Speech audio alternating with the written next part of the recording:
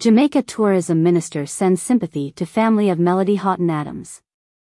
Jamaica Tourism Minister, Honorable Edmund Bartlett extends sincere condolences to the relatives and friends of Melody Houghton Adams, President of the All-Island Craft Traders and Producers Association, who passed away earlier today following an illness. Houghton has been the president of the All-Island Craft Traders and Producers Association for over 20 years. She has served as the president of the Harbor Street Craft Market in Montego Bay for decades. Melody has been passionate about developing the craft industry and has been a significant figure in the tourism industry over the years.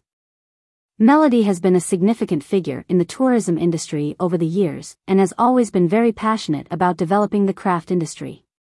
She was an outstanding human being who will truly be missed by all who were privileged enough to know her. On behalf of the Ministry of Tourism and all its public bodies, I, therefore, offer my condolences to her family and friends during this challenging time, said Minister Bartlett.